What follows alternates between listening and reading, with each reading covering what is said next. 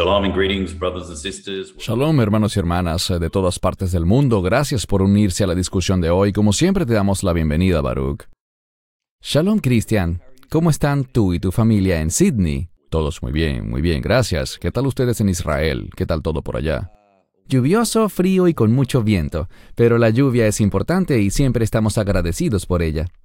Muy bien, qué bueno oír eso. Bien, hermanos y hermanas, nuevamente gracias por unirse a la discusión de hoy, una muy interesante por demás. Es un tema muy debatido entre los creyentes y se trata de los sueños.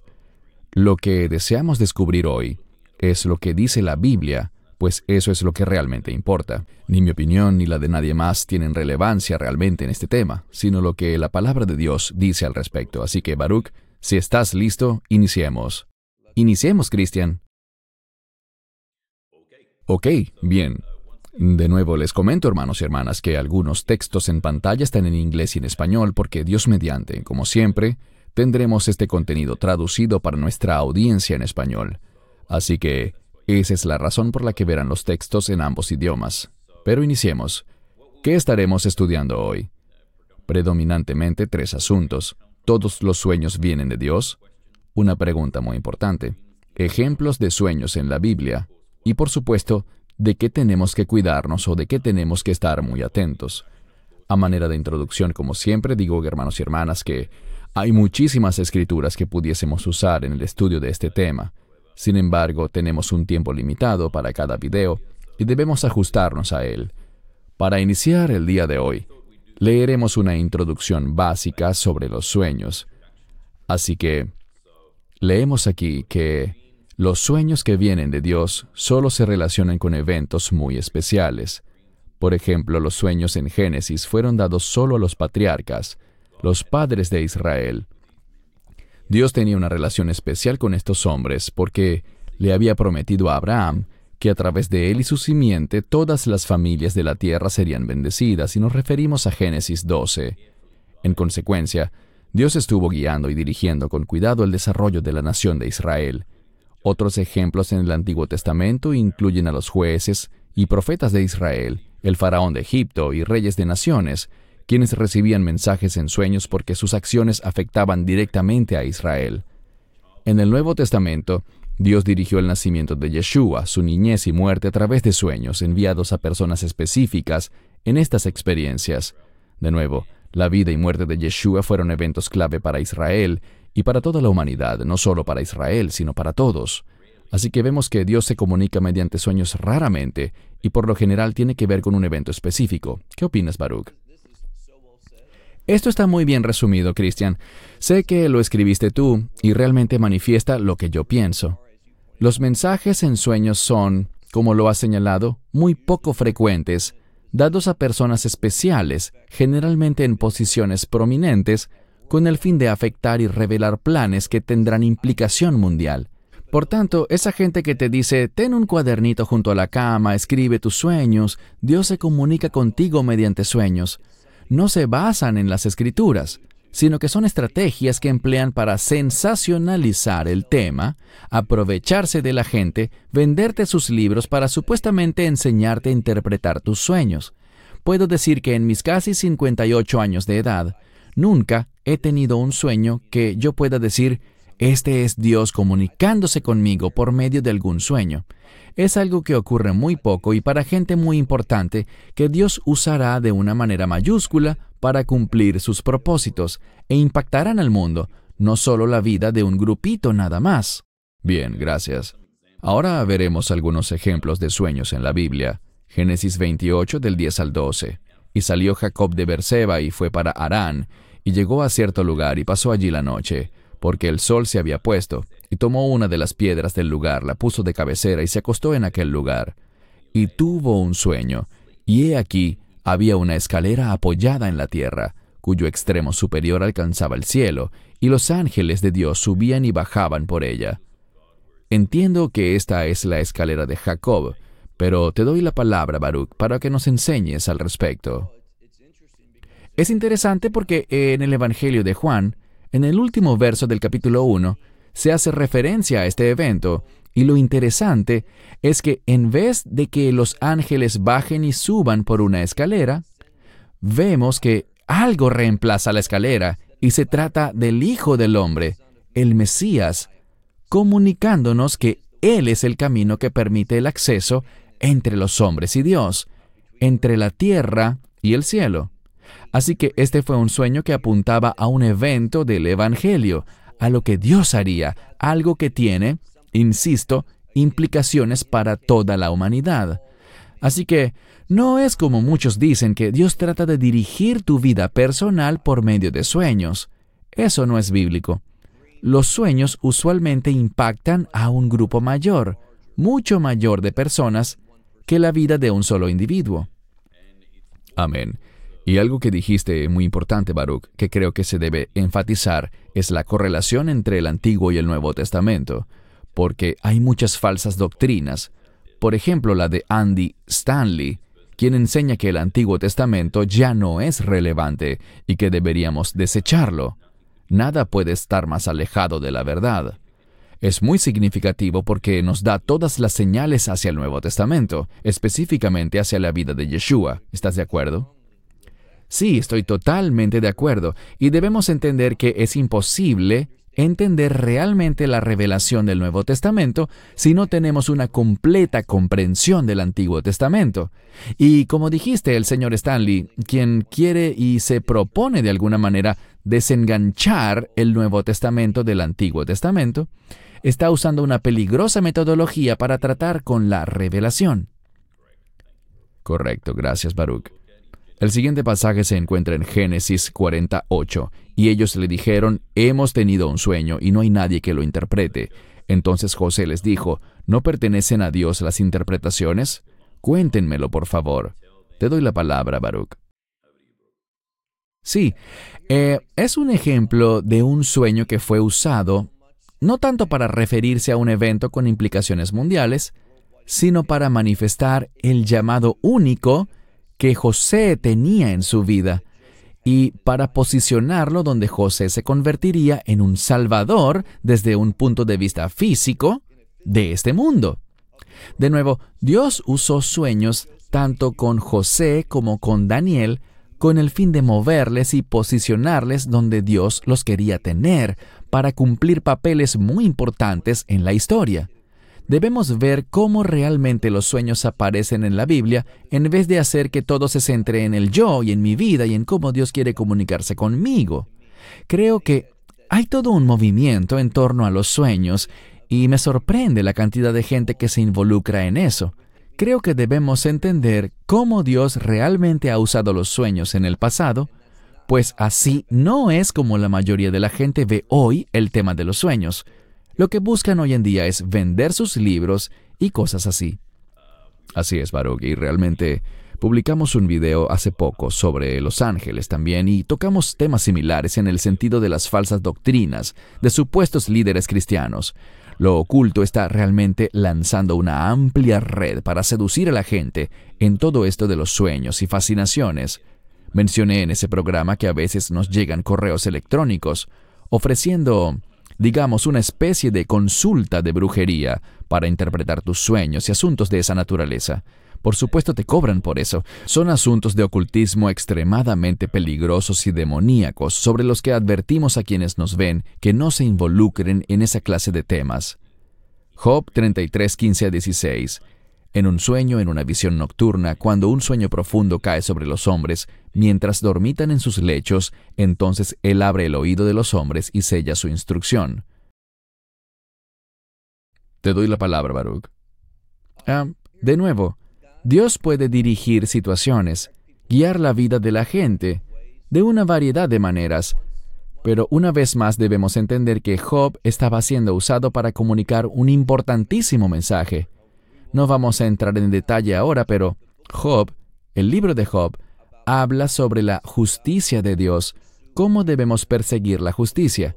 Así que, insisto, es una manera que tiene Dios de comunicarse, pero para un propósito superior, un mensaje superior que se le reveló a la vida de este hombre y también entendiendo la autoridad de Dios sobre todas las cosas.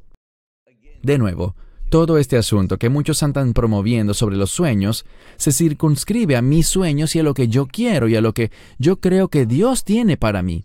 Y el interpretar sueños, no puedo recordar la escritura que diga en alguna parte que le enseña a una persona cómo interpretar sueños. Dios le dio ese don a ciertas personas que conocían el significado de una manera única, pero no hay una instrucción precisa sobre cómo hacerlo. Lo que vemos hoy día es que ciertos grupos animan a la gente diciéndoles, escribe tus sueños, interprétalos de tal o cual manera y todo eso. Pero eso es antibíblico, no tiene asidero en la Biblia. No lo vemos cuando hablamos de las distintas posiciones dentro del cuerpo de creyentes, apóstoles, profetas, maestros. No vemos intérprete de sueños como uno de los dones bíblicos. Amén, gracias. La siguiente escritura es Números 12:6. Entonces él dijo, oíd ahora mis palabras. Si hay profeta entre ustedes, yo, el Señor, me manifestaré a él en visión. Hablaré con él en sueños. Sí, Dios hace esto con quien tiene el llamado de profeta. Y de nuevo, estos profetas son de los que leemos en las Escrituras, los Isaías, los Ezequieles, los Jeremías y demás. Y a pesar de que la Biblia habla de un don de profecía, no está hablando de revelar nuevas escrituras, pues la Biblia está concluida. No hay cabida para escrituras nuevas reveladas posteriormente. A veces, personas pudieran tener el don de entender y ser capaces de ver la relevancia profética de un pasaje para una situación dada. Por ejemplo, hace unos días hablaba con una persona a quien respeto grandemente, y él no estaba profetizando, pero Dios puso algo en su corazón, referente a cómo las cosas serían usadas hoy en día para los propósitos del enemigo. Y él compartía eso, y yo pensé que sus palabras, insisto, no estaba profetizando, pero creo que sus palabras fueron muy proféticas para guiar a las personas hacia un mejor entendimiento de los tiempos en los que vivimos y sobre cómo el enemigo intenta utilizar cada cosa para sus propósitos, en oposición a la verdad de las Escrituras y a lo que los creyentes deberían estar haciendo. Amén. Y tocaste algo muy importante también. Lo mencionaremos rápidamente ahora. Existen muchas falsas doctrinas que aseguran que Dios ha revelado cosas nuevas a estos grupos. Incluso escriben libros al respecto, diciendo cosas como, este es el nuevo misterio que Dios me ha revelado en la Biblia. Y una vez más, hermanos y hermanas, tengan muchísimo cuidado con esta clase de declaraciones y enseñanzas. Daniel, por supuesto. Sé que todos están muy familiarizados con esta escritura en el libro de Daniel, pero leámosla. Daniel 1:17 dice, a estos 4 jóvenes Dios les dio conocimiento y habilidad en toda clase de literatura y sabiduría. Además, Daniel entendía toda clase de visiones y sueños. Estamos hablando de uno de los grandes personajes de las Escrituras, a quien Dios usó poderosamente. No era un hombre común, sino que Dios le dotó con este entendimiento extraordinario, habilidades en literatura, una comprensión superior del mundo. Se consagró para el Señor y Dios lo usó. Pero no era que Daniel interpretaba sueños a diario y los escribía en una libreta y se colocaba en un lugar para interpretar los sueños de otras personas. Era un don muy singular y delimitado que Dios le dio con un propósito específico, con el fin de moverlo y lograr un impacto sobre los hijos de Israel que estaban exiliados en Babilonia para traerles de vuelta a la tierra. Amén, gracias. Ahora, en el libro de Hechos, veamos esta escritura porque me gustaría tu enseñanza al respecto, Baruch. Muchos movimientos como la Nueva Reforma Apostólica, la Iglesia Betel y todos estos grupos falsos y supuestas iglesias cristianas siempre citan esta escritura diciendo, definitivamente todos tendremos sueños, y leeré el verso rápidamente. Se trata de Hechos 2:17. Y acontecerá en los últimos días, dice Dios, que derramaré de mi espíritu sobre toda carne, y vuestros hijos y vuestras hijas profetizarán, vuestros jóvenes verán visiones, y vuestros ancianos soñarán sueños. ¿Qué puedes explicarnos de esto, Baruch? Debemos recordar que esta es una cita del profeta Joel, o Joel, que da inicio a un evento muy significativo. Podemos ver aquí que este pasaje está en el libro de Hechos, Y lo que Pedro hace allí es decir que el reino se acerca. El contexto es el del día del Señor. Que nos preparemos para eso. Ahora es el tiempo del Evangelio y de la presencia del Espíritu Santo. Nos encontramos en un tiempo muy especial de la historia que se inició con el Pentecostés, Shavuot, avanzando hacia el reino por fe, por aceptar el mensaje del Evangelio. Pero ese es el inicio, recalcar la importancia de este periodo de tiempo en el sentido del inicio del Evangelio, cuando éste empieza a ser revelado, hasta el final de la era. También debemos entender que Joel profetizó eso con un propósito. Pero hay un cumplimiento mayor cuando lleguemos efectivamente a esos últimos días, cuando veamos estos eventos cósmicos, el sol haciéndose negro, la luna roja como sangre, las estrellas cayendo al suelo. Entonces dice aquí que nuestros hijos e hijas profetizarán. Lo que eso implica literalmente en este caso es que ellos entenderán lo que estará sucediendo. Ellos tendrán clara comprensión de los tiempos y de lo que estará pasando. Verán visiones y sueños, verán todo esto suceder y serán capaces de entenderlo por lo que son en verdad. La idea de que viene un tiempo en el que todo el mundo estará profetizando y teniendo visiones y sueños no es lo que la Escritura quiere decir. Ella señala que la gente tendrá entendimiento de los eventos. Percibirán esos hechos que originalmente fueron anunciados, fueron dados como visiones y sueños a los profetas, y la gente común los podrá entender. Hablarán sobre ellos difundiendo sabiduría entre las demás personas y se producirá un derramamiento de revelación y entendimiento de lo que Dios estará haciendo. Y por cierto, de eso es de lo que se tratan los sueños y las visiones. La pregunta es, ¿tendrá la gente estos sueños o más bien comprenderán estos sueños y visiones que la Escritura reveló y que ahora en este tiempo futuro estará sucediendo tangiblemente? Como señalaste, existe una gran diferencia entre eso y la manera como, por ejemplo, Betel lo está usando, diciendo que los jovencitos ahora mismo deben estar profetizando y teniendo sueños y visiones. ¿Con qué propósito? Todo esto busca sensacionalizar las cosas en vez de buscar descansar en el mensaje de las Escrituras como la base de la revelación de Dios a los hombres. No es una nueva revelación, ni algo que va a producirse de una manera sobrenatural. Ellos siempre persiguen lo sobrenatural en vez de perseguir la justicia, la santidad, la pureza y la rectitud. Y el arrepentimiento, que es muy importante. Y el arrepentimiento, sí. Bien. Ahora pasamos con algunas advertencias muy serias y claras que el Señor nos da en su palabra sobre los peligros de los sueños y de escuchar a algunos individuos que aseguran estar hablando en el nombre del Señor. El primer pasaje está en Jeremías 23, del 25 al 28. He oído lo que los profetas han dicho, profetizando mentiras en mi nombre, diciendo, he soñado, he soñado. ¿Hasta cuándo estará esto en los corazones de los profetas que profetizan mentiras? De cierto, hay profetas del engaño en su corazón, que tratan de que mi pueblo se olvide de mi nombre con los sueños que se cuentan unos a otros, tal como sus padres olvidaron mi nombre a causa de Baal. El profeta que tenga un sueño, que cuente su sueño, pero el que tenga mi palabra, que hable mi palabra con fidelidad. ¿Qué tiene que ver la paja con el grano? Dice el Señor. Importante texto. Sí, en primer lugar, cuando vemos este tipo de casos, notamos que por lo general siempre habían numerosos falsos profetas y un solo profeta verdadero. El ser profeta siempre ha sido algo inusual. No tiene que ver con masas. La mayoría siempre ha estado compuesta por falsos profetas.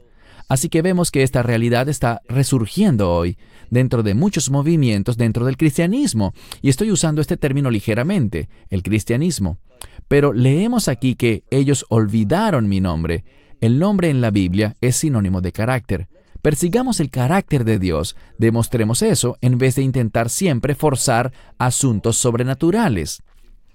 Lo más sobrenatural que puede ocurrir es que un ser humano camine en el Espíritu y cumpla la voluntad de Dios, que practique esas cosas que la Escritura llama buen fruto o masin tovim, buenas obras. A eso hemos sido llamados. Esos son los asuntos del reino que la Escritura revela. Pero todo este énfasis sobre los sueños y lo sobrenatural, de lo que se trata es de una oportunidad que le permite al enemigo y a las influencias demoníacas. Cuando nos enfocamos en buscar lo sobrenatural, muchas personas no tendrán las bases para discernir. Dice las Escrituras, prueben los espíritus. Muchas personas no saben cómo hacer eso y por tanto están invitando espíritus impuros, demonios, a que hagan parte de alguna forma de sus vidas. Se abren para esa comunicación y eso es extremadamente peligroso. Creo que esta escritura de Jeremías 23, más que cualquier otra, es una advertencia clara para Israel sobre este mismo tipo de fenómenos, y me refiero a perseguir lo sobrenatural en vez de perseguir la santidad y, como bien dijiste, caminar en arrepentimiento. Amén, gracias. Leamos ahora Eclesiastés 5:7. Porque en la multitud de sueños y muchas palabras también hay vanidad. Pero teman a Dios. ¿Estamos realmente dándole a Dios la prioridad en nuestras vidas? ¿O estamos intentando simplemente ir detrás de lo que otras personas dicen? ¿Sabes? Te dicen, mira, hay un profeta aquí, o allá hay uno que tiene sueños. Todas estas cosas tienen más importancia para algunos, en vez de caminar en el temor del Señor y darle a Él la prioridad de nuestras vidas, y rendirnos a Él, y enfocarnos en esas cosas que manifiestan el carácter de Dios en nuestras vidas. Este es el llamado del creyente, y hacer todo esto con el fin de ser una bendición para otros, deseando ayudarles, sintiendo las cargas de los demás y procurando aliviarlas. Dios es sobrenatural y puedo dar testimonio de que Él obra sobrenaturalmente cuando estamos comprometidos con el ministerio. Así es, totalmente. Amén. Vayamos ahora a un pasaje en Deuteronomio 13, del 1 al 3. Si se levanta en medio de ti un profeta o soñador de sueños, y te anuncia una señal o un prodigio, y la señal o el prodigio se cumple, acerca del cual él te había hablado, diciendo, vamos en pos de otros dioses, a los cuales no has conocido, y sirvámosles, no darás oído a las palabras de ese profeta o de ese soñador de sueños, porque el Señor tu Dios te está probando para ver si amas al Señor tu Dios con todo tu corazón y con toda tu alma. Sí, puedo recordar hace mucho tiempo, recién graduado de la universidad, enseñaba sobre un pasaje, sobre este pasaje, y recuerdo específicamente que el nombre del mensaje era sobrenatural. ¿Y qué? Y muchas personas... Aquí hay un gran ejemplo, a pesar de que existe esta persona, este soñador de sueños o profeta, y dice que hay una señal o un milagro que ocurrirá. Y ocurre. Él está manifestando, presagiando lo sobrenatural, algo que no puede ser realizado en lo natural, algo que no es común. Y lo que Dios está diciendo es, si esto sucede y está confirmado, pero no enseña la verdad, es una prueba. ¡Cuidado! Es el enemigo. Está siendo probado con el fin de apartarte de lo que Dios quiere que seas. Así que solo por el hecho de que algo sobrenatural ocurra, solo porque alguien comparte una profecía, un sueño, una visión, y se ha acertado, Dios dice, eso no significa nada.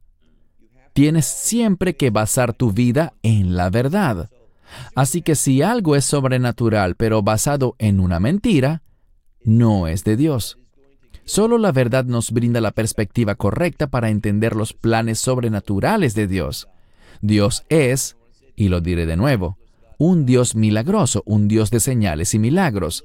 Pero cuando vemos los evangelios, vemos de manera abrumadora que estas señales y maravillas eran obra del Mesías.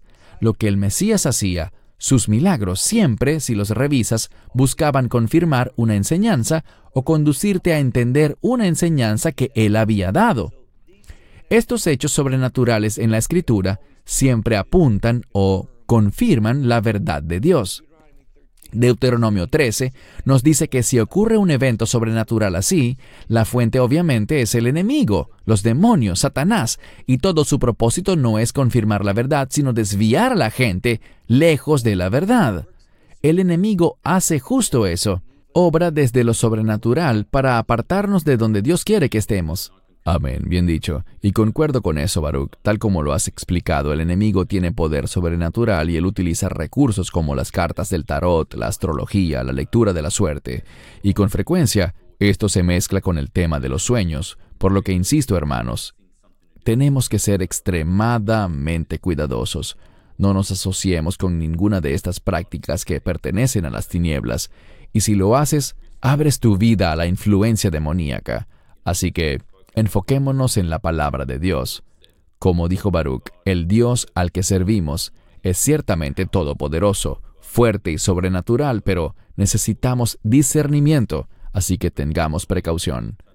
Muy importante, como les advertimos en nuestro reciente video sobre los ángeles, evitemos las falsas doctrinas sobre los sueños. ¿Por qué? Segunda de Pedro 2:3. En su avaricia ellos los explotarán a ustedes con palabras engañosas. Desde hace mucho tiempo su condenación está preparada y su destrucción no tardará en llegar. Ustedes verán que en la mayoría de las veces, quizás 99% de las veces, siempre que estas personas imparten sus falsas doctrinas, lo que buscan es seducirte para explotarte con sus falsedades, y todo por avaricia. Algunos ejemplos. La gravedad del reino es este movimiento. Tienen algo llamado la escuela de la inteligencia del sueño, donde te enseñan a discernir efectivamente el desarrollo del lenguaje de tus sueños, y por supuesto hay costos asociados a todo esto. Estos otros que vemos acá son los viejos conocidos de siempre, Betel, con su Vida Soñada, Escuela de Interpretación 2022. Creo que podríamos mostrar aquí páginas y páginas como esta, pero creemos que es importante darle advertencias claras de grupos que quieren explotarte y básicamente sacarte tu dinero. Creo que es un buen momento, Baruch, para tus comentarios finales sobre este asunto tan importante. Una de las cosas que creo que es casi como una carnada, una palabra que ha sido usada para engañar y aprovecharse de la gente, es esta de la que hemos hablado hoy, los sueños. Y lo que ocurre es que hay una convergencia a la que estos grupos están llegando. Y lo que quiero decir es que todos te hablan por un momento sobre el propósito de Dios para tu vida, y luego pasan a hablar sobre tus sueños, y son muy sutiles.